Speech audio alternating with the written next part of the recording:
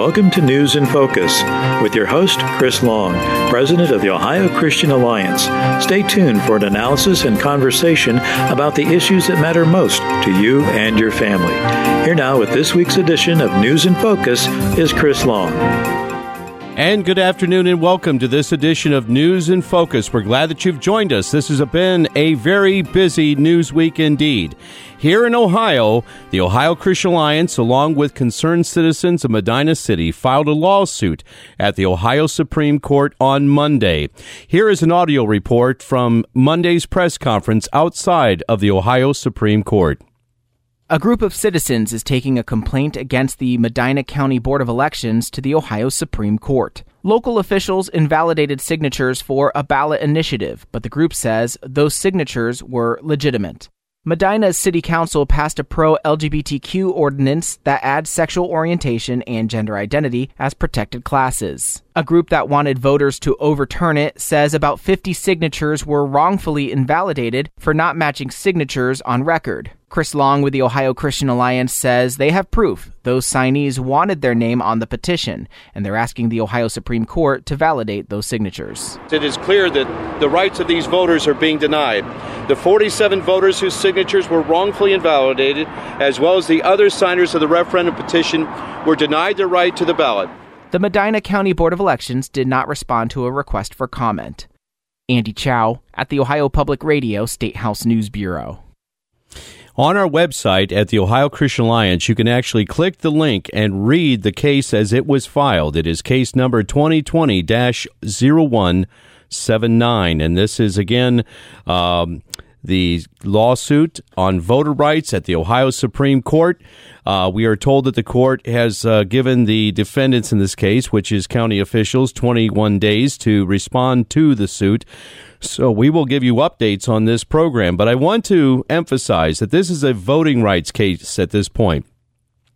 The referendum effort out in the city of Medina on the LGBTQ special rights ordinance that was passed back in July did secure enough signatures, but the board will not hear our appeal of the 47 affidavits that we provided as proof of citizens that they wrongfully invalidated from the petition for what the board termed non-matching signature. That is basically a judgment call of Board of Election employees when they went through the petition and said, oh, this signature doesn't match.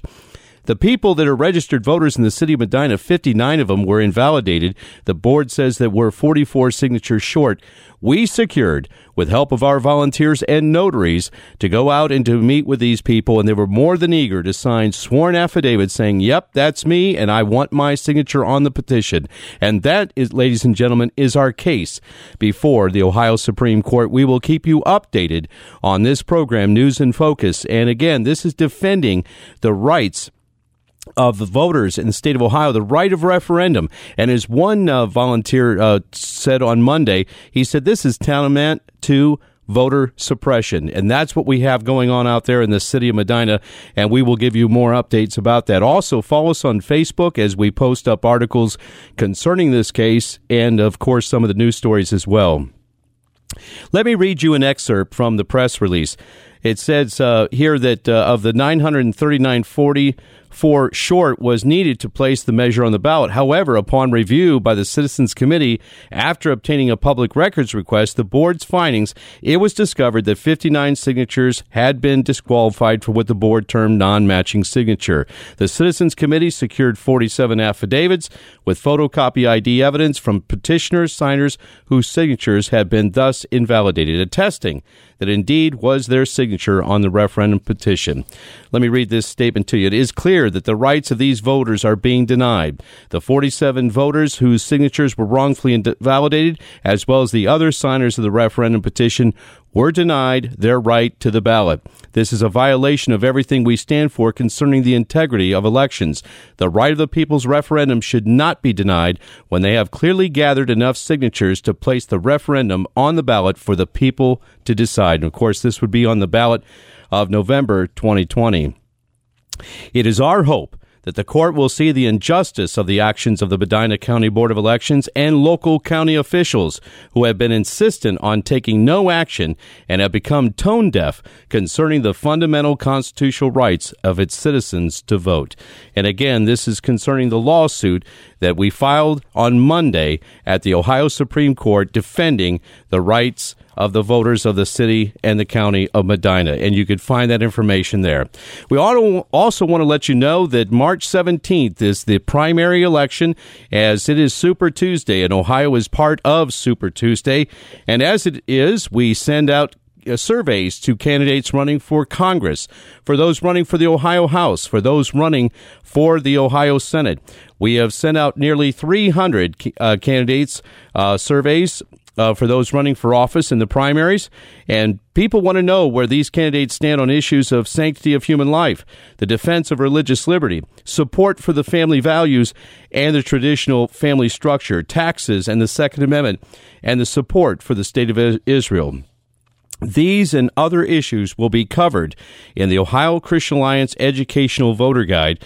Where do the candidates stand on these issues? We only know if they make their positions known through these candidate surveys. And again, that's on our website at ohioca.org. And again, they have until the 21st of February to get these surveys back into our office, and we'll post the results. And again, you can encourage candidates in your area to make sure that they're filling out the Ohio Christian Alliance candidate survey. Well, last night, President Trump delivered the State of the Union address. With me on the phone is Pastor Phil Fulton and also Pastor Mark Abel, and we're going to talk for the next 15 minutes about last night's speech by President Trump. And indeed, he covered some really important things of what is happening in our country. And the backdrop, of course, was his impeachment and the pending vote that will take place today in the U.S. Senate, and it is predicted that he will be acquitted in the U.S. Senate. But last night, instead of going to the U.S. House of Representatives with his tail between his legs, the president came out fighting, and he actually delivered a powerful message to all those in attendance. Pastor Mark Abel, your thoughts on President Trump's delivery of the State of the Union address last night? Well, it was classy. It was respectable.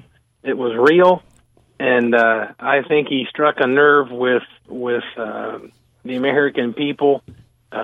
He came across professional, but not ridiculously polished to where, it came across as fake. And he hit on the topics that we needed to hear him hit on, and he was unequivocally clear on where he stands and what he's hoping to do. I think he gave some very clear challenges that he wants to see the Congress step up and do. He was clear on the accomplishments that his administration was able to do and why some of them, including Soleimani and things like that, were so important to get done. So I think it was an absolutely fantastic speech. Pastor Phil Fulton, you've, like I, have seen a lot of these inaugural speeches over the years, and I started following along back with Billy Carter in the 70s. In fact, as a child, seen the ones with, of course, with the President Johnson and President Kennedy when we were very young, and then, of course, President Nixon. But we've seen a lot over the years with Reagan and Clinton and Bush and Obama and now President Trump. What are your thoughts concerning last night's State of the Union address by President Trump, who is the third president in our lifespan, you and me, Pastor Phil, that had either faced an impeachment or was impeached? Your thoughts? I thought he'd done a great job. One thing I really love, the American public got to see the speech and hear what he had to say. All the fake news channels that has always come out against President Trump, they had to have that on national TV, and the American public really got to listen to what was real. I loved what he said about the fact that he has tried in every way to keep the promises he's made to the American people. And he's done that. He gave all the accomplishments, and really he come right down the line, and I think he really slapped the Democrats right in the face. They did not like that because they've done everything they can to tear this president down. He come out on religious liberty, which I thought was fantastic. The right for the kids to pray in school, unemployment at the lowest it's ever been. The economy is running great. He come out about Iran, and he was willing to work with Iran if they would drop their fact that they wanted nuclear bombs and just keep on. So I thought it was great. I thought all the people there that he really had to stand. It was a great speech in my mind. You know, we've seen a lot of these over the years, and of course, it was interesting to see the president really, in a very powerful manner, actually deliver this speech. Obviously, half the room, which is the U.S. House of Representatives, and the Democrats control the Congress at this point. They try to choreograph with, the women that were wearing white dresses, and actually there were protests on the floor. I've never seen that before. No. And we've not seen the kind of disrespect towards the executive branch in a State of the Union address as we've seen like last night on display, and even in the gallery where one person had to be taken out because of catcalls from the gallery. And that's just not to happen. This isn't Parliament where people shout at each other. This is the, really a very important moment for the American people in this republic, the State of the Union address, both joint sessions of the U.S. Senate and the U.S. House of Representatives with the president, and then members of the cabinet and the U.S. Supreme Court and members of the U.S. military are all on hand to hear the chief executive deliver his speech on the State of the Union. And last night, folks, if you had missed it, we're going to put up the transcript of it and also a link to the video on our website at ohioca.org. It is absolutely worth the view and the read. And there were some very poignant moments last night that President Trump recognizing some very important and special people in the gallery. Last night, of course, and this week has been a big news week with the announcement of undoubtedly one of the nation's most beloved radio talk show hosts, Rush Limbaugh, who has nearly 20 million listeners each week for now 31 years running on a national syndicated program, Rush Limbaugh. It was announced this week that he has stage 4 lung cancer, and so a very serious situation for Rush Limbaugh. The president has chosen to recognize him with the Presidential Freedom Award, and last night, the highest civilian award that can be granted, they made the announcement yesterday, and last night, in an unprecedented manner, he was actually presented with the medal in the gallery by the First Lady, and I don't think that's ever been done before, Pastor Phil, and that was a very emotional moment, I know, for Rush. I think he was surprised that he was getting the medal at that moment. And also, he's kind of a humble man. You hear him on the microphone, he's larger than life, but in person, he's a very humble man. He's very giving. He gives to a lot of charities. He actually likes to defer attention away from himself in a personal way, what we're told from many people that know him. But yet, it was a very emotional moment for him. And I think for all of us who've come to love this personality over the airwaves, your thoughts? Well, I thought it was a very moving moment. I just read yesterday where Rush had they diagnosed him with the lung cancer, and surely, when we seen the announcement, the look on his face was worth everything. I knew that he was taken aback, and it really was a very, very humbling moment. And when the president's wife put that Medal of Honor on him, he just couldn't hardly contain himself. And even afterwards, and of course we know he's been a very conservative commentator all these years, and like you say, 20 million viewers. I thought it was well done, and no, I had never, ever seen that done at a State of the Union speech, and then for Mrs. Trump doing it in the gallery. I thought it was fantastic. It was great. And, of course, the progressive liberals hate him because he stands for truth. You know, Pastor Mark, it was a very, really inspiring moment, I think, for a lot of people who have come to appreciate Rush Limbaugh over the years. Your thoughts about that last night? Well, I had my senior pictures taken in a Mega Ditto T-shirt back in 1993. So I have a strong, really strong bond with Rush in the sense where, you know, he helped in many ways shape some of my political viewpoints. So to see a man who has dedicated his life to, you know, just like my fellow pastor said, to the truth and to the pursuit of teaching individuals conservative principles. And for us, you know, it's so important that we understand those principles come from the Scriptures.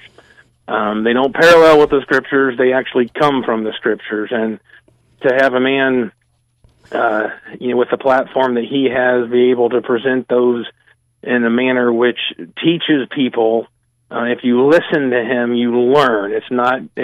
So many people, you know, his skeptics have said, "Oh, he just, you know, gets on there and he rants and raves." No, he teaches. He does indeed. He teaches, and when you listen, you know, you understand he's principle driven, and he has such a heart for the country, and he recognizes that it's those principles that are Judeo-Christian values defined that made this country great.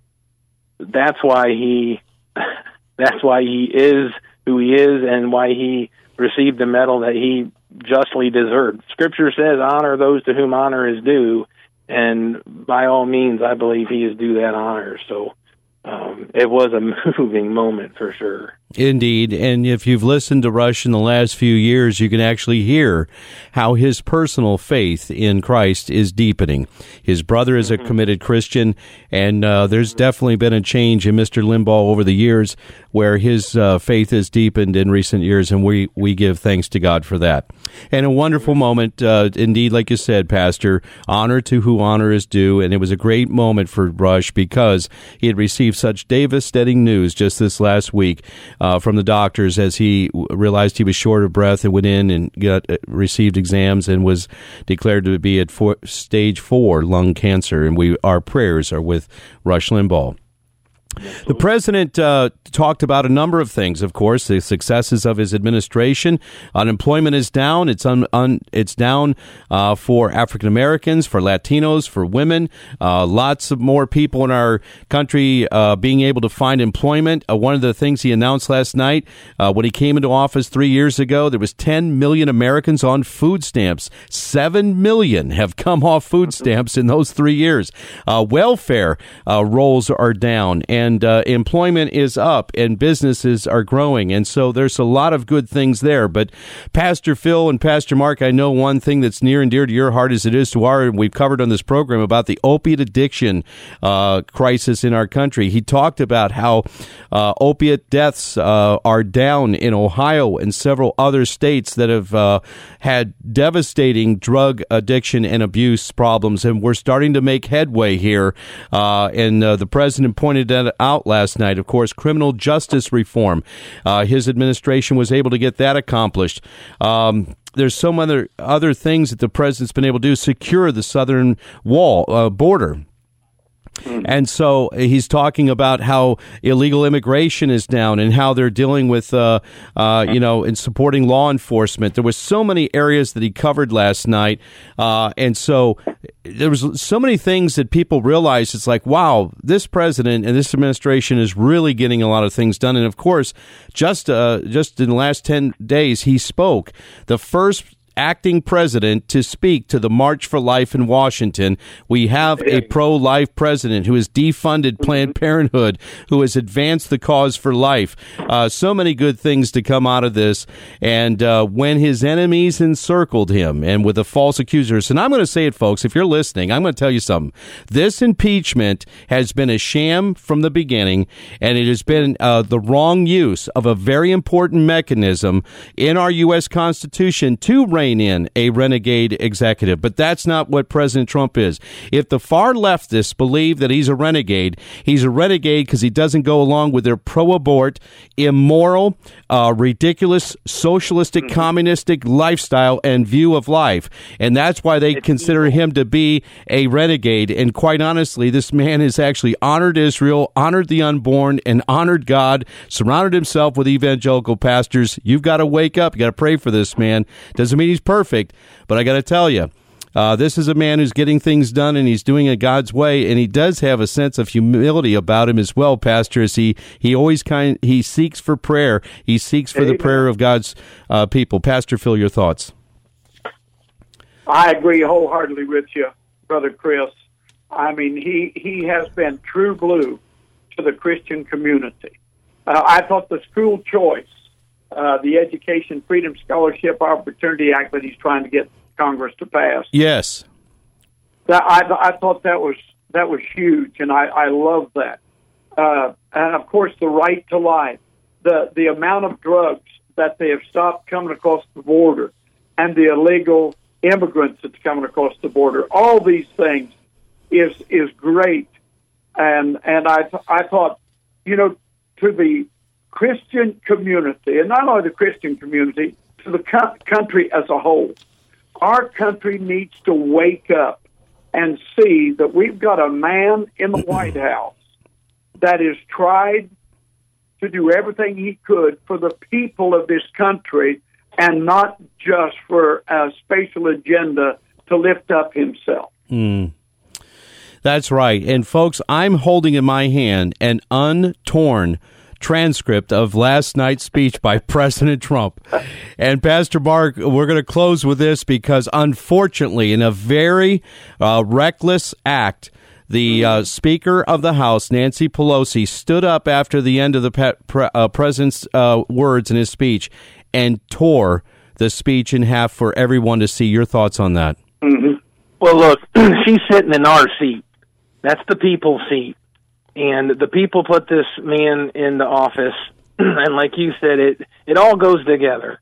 Okay, you've got an uncivilized, evil, and that's a very strong word to use, but I believe it's the Scripture's word.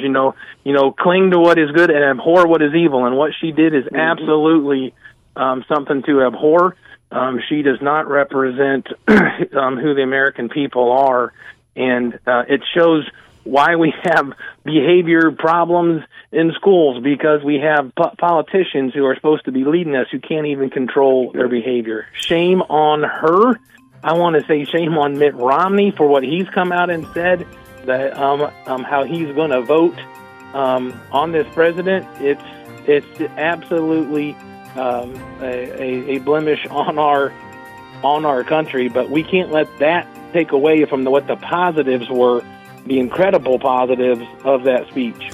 Pastor Mark, Pastor Phil, thank you for being my guest today. We've run out of time, but thank you for weighing in. And again, folks, if you've missed any of this program, you can always hear it in its completion on our website at ohioca.org. Stay tuned. On the other side, we'll be hearing from the county prosecutor from Kenton, Kentucky, who defended the Covington Catholic High School students and the charges that he pursued after people that made serious threats against the students. You don't want to miss this interview with the Rob Sanders, the prosecutor from Kenton, Kentucky. Stay tuned. That we'll be right back. And gentlemen, thank you for joining me today. God bless you. Almighty God, our sons, pride of our nation, this day have set upon a mighty endeavor, a struggle to preserve our republic, our religion, and our civilization, and to set free a suffering humanity. And the soldiers who stormed the beaches of Normandy in the Allied liberation of Europe. On D-Day, all those warriors set out on their mission, President Franklin Delano Roosevelt led our nation in prayer. The D-Day Prayer Project is an effort to add FDR's D-Day prayer in its entirety at the World War II Memorial in Washington, D.C. This wonderful historical presidential prayer will be a lasting tribute to our World War II veterans. If you'd like to make a contribution towards the effort of adding this prayer to the memorial, go to the website at ddayprayerproject.org. That's ddayprayerproject.org. Hi, this is David Barton of Wall Builders. On Veterans Day, November 11, we salute all of our brave Ohio veterans and active duty military. Since 1776, our veterans have fought to keep America free and to liberate millions around the world from oppression, and they still do that today. But today, we see many Americans who refuse to honor our flag, who disrespect our founders, and they even want to remove Christian crosses from military cemeteries. To keep America free, we need to elect political leaders who share our patriotic values. To do that, veterans and their families and people of faith must be registered to vote. It's our duty to protect our God-given freedoms that our veterans bravely fought for. It's easy. Just go to myohiovote.com to register to vote. That's myohiovote.com. God bless you, and God bless America. Paid for by the One Nation Under God Foundation, a tax-exempt committee. Please visit our website at www.oneundergod.us.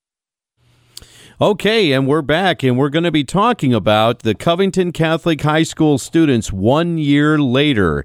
And I want to read to you an excerpt of this letter that we wrote to the FBI agent there in Cincinnati a year ago, calling for an investigation about the serious threats that came in against the school in the aftermath of the hate campaign, the counter-protest in Washington, D.C., after they participated in the March for Life. We said there, the Justice Department stands for justice for all and everyone equal under the law. Does the well-being and safety of a congressman outweigh the safety and security of school children? The individuals who made these vicious and dangerous threats against the Covington Catholic children must be held accountable for their threats against these minors. We are making this official appeal to you today in hope that those who made these threats and violated the law can be brought to justice. These Christian students were participating in a peaceful civic activity in our nation's capital, exercising their First Amendment right by participating in the annual March for Life as they waited for the bus to take them back home. They became the target from counter-protesters. Then they became the targets of a social and media-generated hate campaign. Their civil rights were violated, and then they became targets of a hate campaign with serious documented threats that were made against them.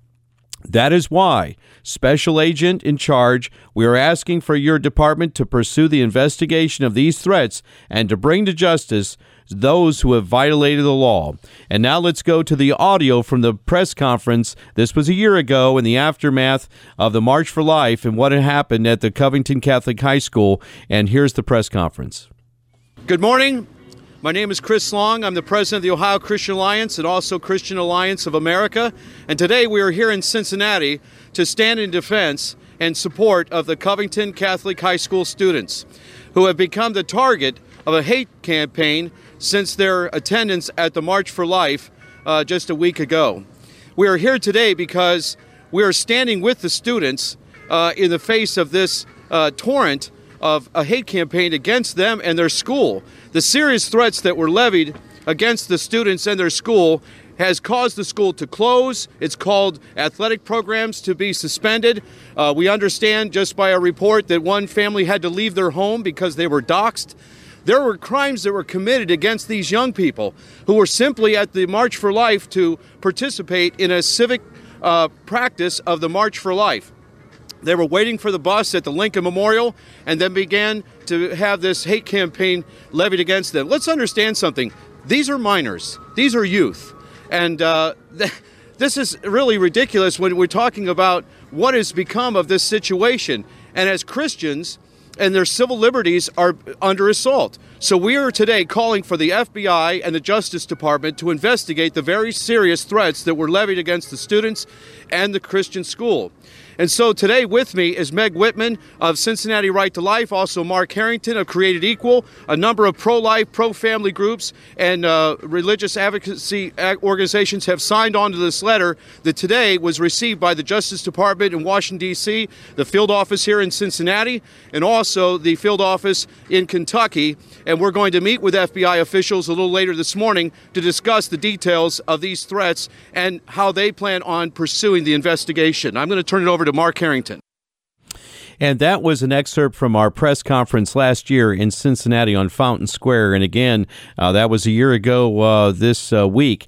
And we did receive a letter back from the Justice Department, actually from the Civil Rights Unit, Jeffrey Verletti, and he wrote this. Dear Mr. Long, I'm writing in response to your letter addressed to the Assistant Attorney General, Department of Justice Civil Rights Division, dated January 28th, 2019. In this letter, you have requested an investigation into these threats against the Covington Catholic High School students and their school.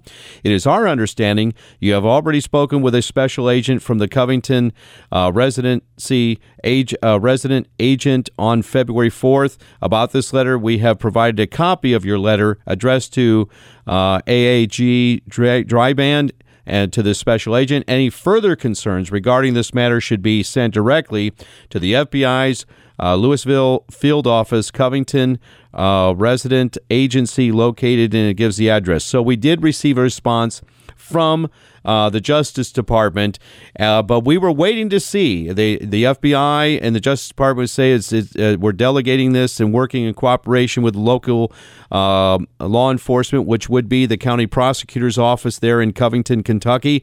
And Rob Sanders was actually responsive and talked with us about how he was going to try to pursue some of these cases, and he was concerned about it, and that was good response from local law enforcement. We have the prosecutor on, Rob Sanders, and it's been 1 year. Let's check in with him. Mr. Sanders, welcome to the program. Thank you for having me on. I appreciate it.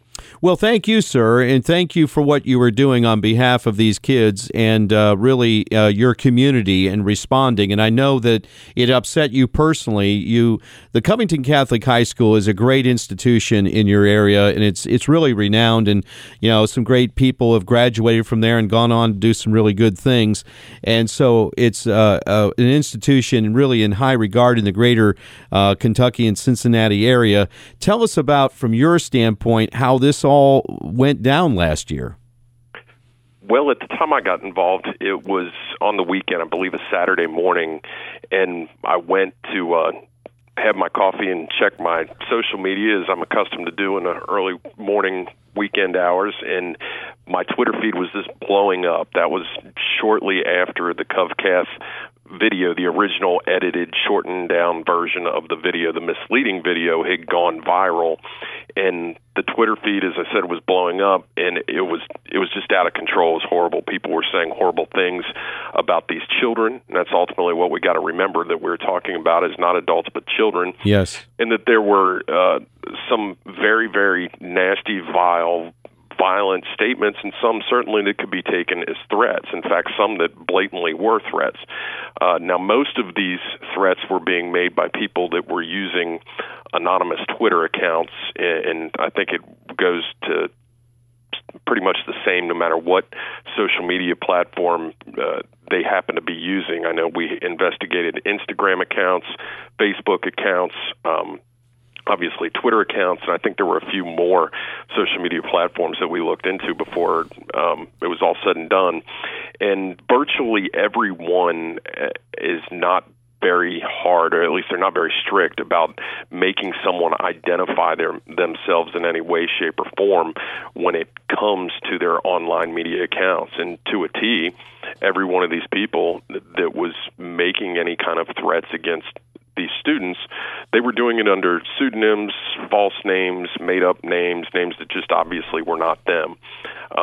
We put in between, I guess at one point we had upwards of 8 or 10 different police agencies working on these threats for various reasons, depending on where individual students lived, what police department had jurisdiction over Covcat. Covcat sits in Park Hills, Kentucky, which is a tiny little suburb of Cincinnati. It's got I think the police department only has 8 or 10 officers on it, so it overwhelmed the Park Hills police.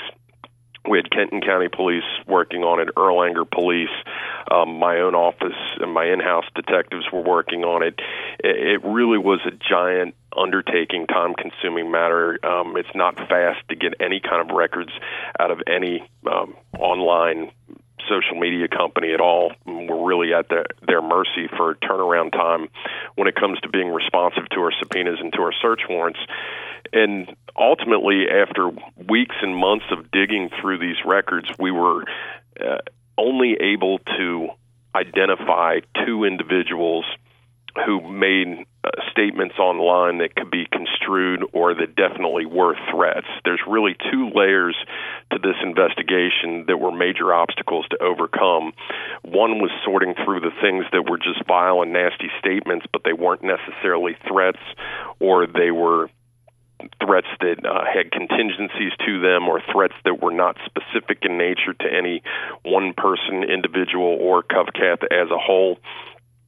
And then, so we had to find the ones that were actionable under the law, and after we sorted out all the ones that were not actionable, then we had to see if we could identify the people responsible for those threats.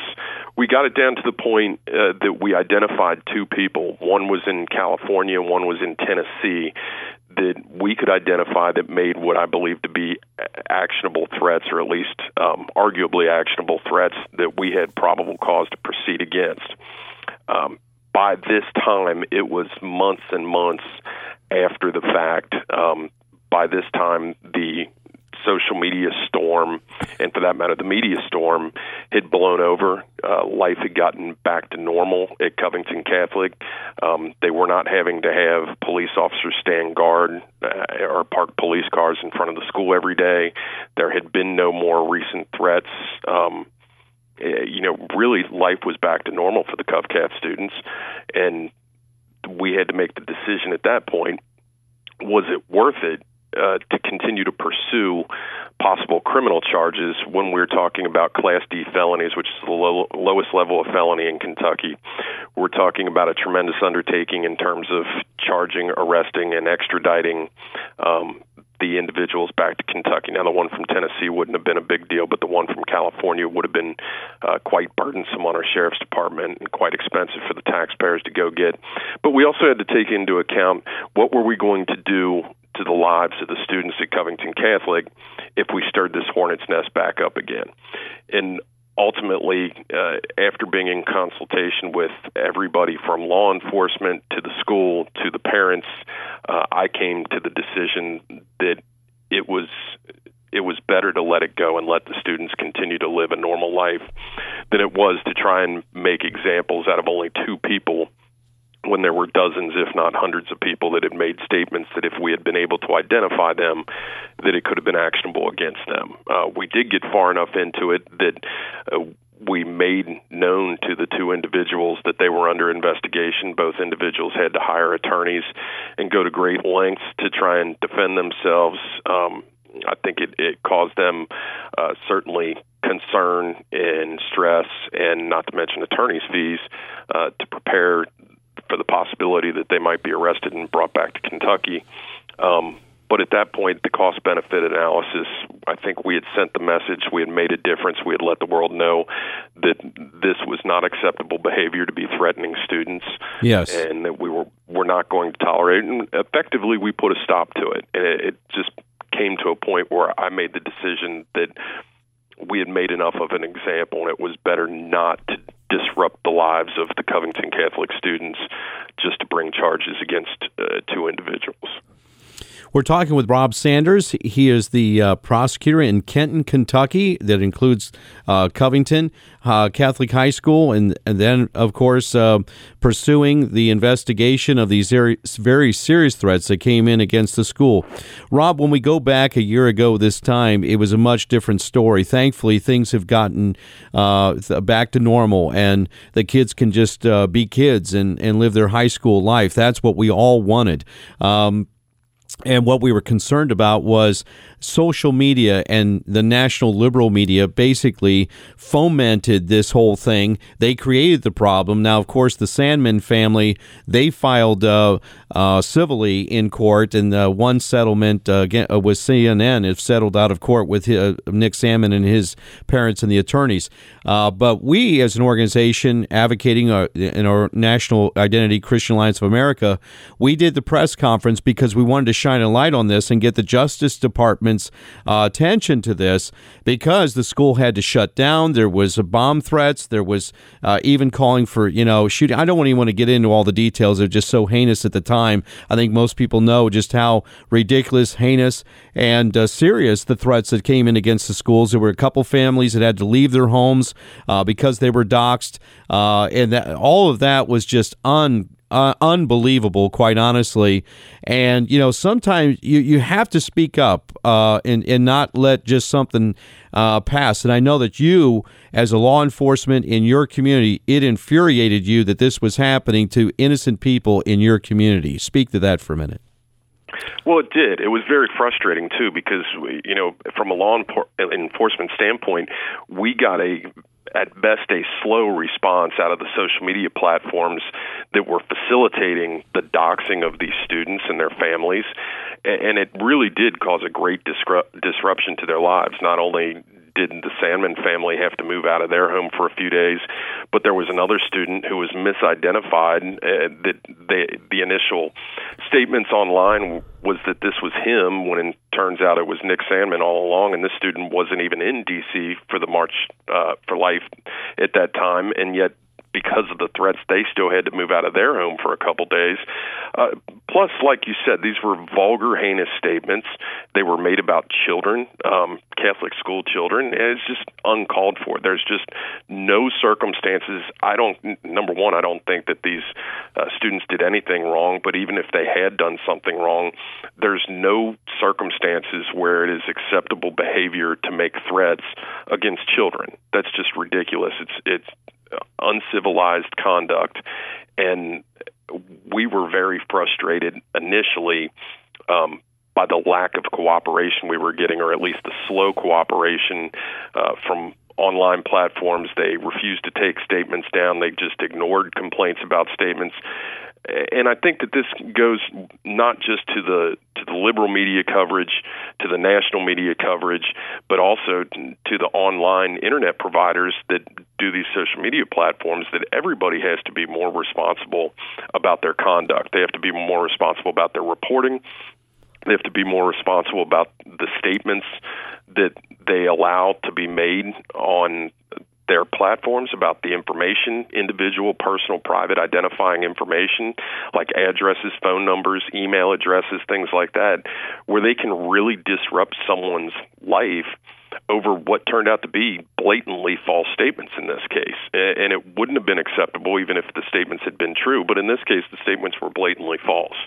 And so I congratulate Nick Sandman and his family for pursuing the civil cases against CNN and the other defendants in their various suits. I think that's appropriate because the news media has to be accountable for what they do. And me being a public figure, I am only too aware of how out of control the media can be and how much insulation they enjoy when making false statements about public figures. But Nick Sandman wasn't a public figure at this point, so they didn't have nearly as much protection about making false statements against him like they do when they do it about a public figure like myself. So I applaud him. I'm glad that he's going after him. I think that's a better venue for this. In criminal court, we have a standard of proof beyond a reasonable doubt versus preponderance of the evidence in civil courts, and I think monetary damages is probably the best way to get the attention of the people that can really make a difference in the future. Prosecuting one or two individuals isn't going to change the behavior of the hundreds of individuals that react in this unacceptable way whenever they see something they don't like in the news or online. However, hitting these corporations for multi-million-dollar settlements or verdicts will bring a difference in the way things are reported. It will bring a difference in the way statements are allowed to be made, false narratives are allowed to be perpetuated online, and ultimately I think that will have a much greater difference, a much better effect on our society than putting one or two people in jail or on probation or something like that for their conduct. Well, I think that your office being responsive at the time and doing the proper investigation, I want to bring up about the FBI, because was the FBI assisting you, and do you feel that you received the kind of assistance from the FBI that the public probably thinks that they provided for you? What kind of assistance did you get from them? We got some. I guess the short answer is no. I was a little frustrated. Not necessarily just the FBI, but federal agencies in general. I would have liked to have seen them do more to help out, because, quite frankly, state prosecutors we have great jurisdiction to reach out when a felony has been committed and bring someone back to Kentucky, but we have very little ability to cross state lines and go investigate actions that took place in another jurisdiction. We could have really used a lot more help when it came to the federal government in terms of sending their agents who they have in field offices all across the country, whether it be the FBI or any other federal agency. We could have really used some more help in terms of investigating this behavior, identifying the people that were responsible for it. I think the federal government gets a much better, much faster response from internet companies when they send subpoenas and search warrants. I would have liked to have had more federal agents moving faster across the country to go knock on doors and ask questions of the people who were living where the IP addresses came back. As it played out, we had to rely on the assistance of other state and municipal law enforcement agencies across the country. Some were more responsive than others. We actually got some of the most help from the Los Angeles Police Department, the Los Angeles Sheriff's Department, of any other ones, which kind of surprised me because they're such large agencies. I didn't entirely expect them to care that much about what happened back in Kentucky. However, they were very responsive. Wow. And gave us detectives to go out and make those contacts, and that's how one of the two individuals was identified. And they actually got the person to admit that he was the one that made the online statements. Now, of course, he couched it saying that he was just venting and never actually had any plans to do anything, nor he hadn't actually ever even been to Kentucky, didn't know where Covington Catholic was, for that matter. He had all sorts of excuses, but at that point, that right there is already a great deterrent. When you make these outrageous, inflammatory, not to mention criminal statements online, and a day or two later you got an LA detective knocking on your door, that is a big deterrent. Whether you'd arrested or not, I don't think that guy will ever be as foolish as to make those kind of statements again. It would have been nice if we would have gotten a quicker response from the federal agencies that have agents spread out all across the country, and could have done this a lot faster than us trying to contact the right people in the right agencies and the right jurisdictions at states that are thousands of miles away. Well, Rob, that's what we were attempting to do with our press conference, not draw attention to students, but draw attention to law enforcement and to those who actually are making these threats against the schools that, these are crimes. You can't do that. These are kids, and it's not going to be tolerated, and we're going to have it investigated. And I'm glad that you pursued it. I'm glad you did receive some cooperation from some law enforcement. In this case, it happened to be in L.A. County. We're thankful for that, and some in Tennessee. But I agree with you. The federal agencies, at least they sent us back a letter. They were aware of it. Hopefully for future reasons, they'll be more participating in this kind of thing. And this has been a teaching moment, I think, for media that has been irresponsible. They're going to, obviously, on civil case, they're having to pay out. But also, I think, by the public's shame, quite honestly. Hopefully it's been a teaching moment for everyone. And these kids, God bless them, and the school. And I'm glad that, in that way, they're back to life as usual. That's what we want for our kids, and what you wanted for the kids in your community at Covington Catholic High School. And we're so thankful. You were really a stand-up guy. You did your office well and your community well by the way you pursued this. And I think that's what people were really encouraged by. So I want to thank you for that.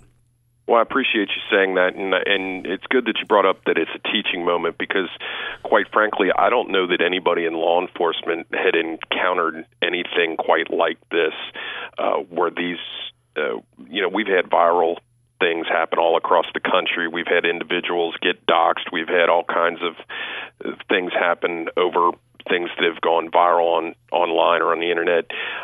But I don't know that anybody had ever encountered a viral attack on a single school, or on an entire school, I should say. So it was a learning moment for law enforcement all across the country, too. And just like law enforcement prepares for all sorts of other horrible situations like school shooters or bombings or terrorist attacks or whatever, I think this is yet another way. Now, obviously, hopefully nobody will ever lose their life over some kind of viral online attack and death threats and things like that. But at the same time, we have to learn how to respond. I think that this was a teaching moment for law enforcement, and I'm hopeful that in the future, law enforcement can be better prepared to respond and really shut this conduct down and hopefully track down the people that were responsible so that there can be better, faster accountability than there was in this case. And I think it was certainly a learning moment for me. I think my office and the agencies that I work with will be better prepared to deal with it in the future, and I'm hopeful that other jurisdictions can learn from what happened to us and be ready in case it ever happens in their jurisdiction as well, because this is one of those things, you never expect is, whether you're a prosecutor, police chief, or anybody else in law enforcement, you never expect to be the agency that's appearing on national news networks all across the country at any given moment. But this was my lesson that you just never know when it's going to be you. And this was our time in the spotlight. It's certainly a time that we would have liked to have avoided, but we dealt with it. We made the best of it, and we'll be better prepared for it in the future. Rob, thank you so much for coming on today. God bless you, sir, for your service to your community, and we thank you very much. Thank you. I appreciate that. Again, that's County Prosecutor from Kenton, Kentucky, Rob Sanders, and bringing some closure to the Covington Catholic High School scenario that happened a year ago this time. And actually, the kids responded by bringing 4 busloads back to the March for Life, continuing their civic duty and their cause for life. Thanks for listening today. If you missed any of the program, you can catch it on our website at ohioca.org. Thanks for listening. God bless. See you next week.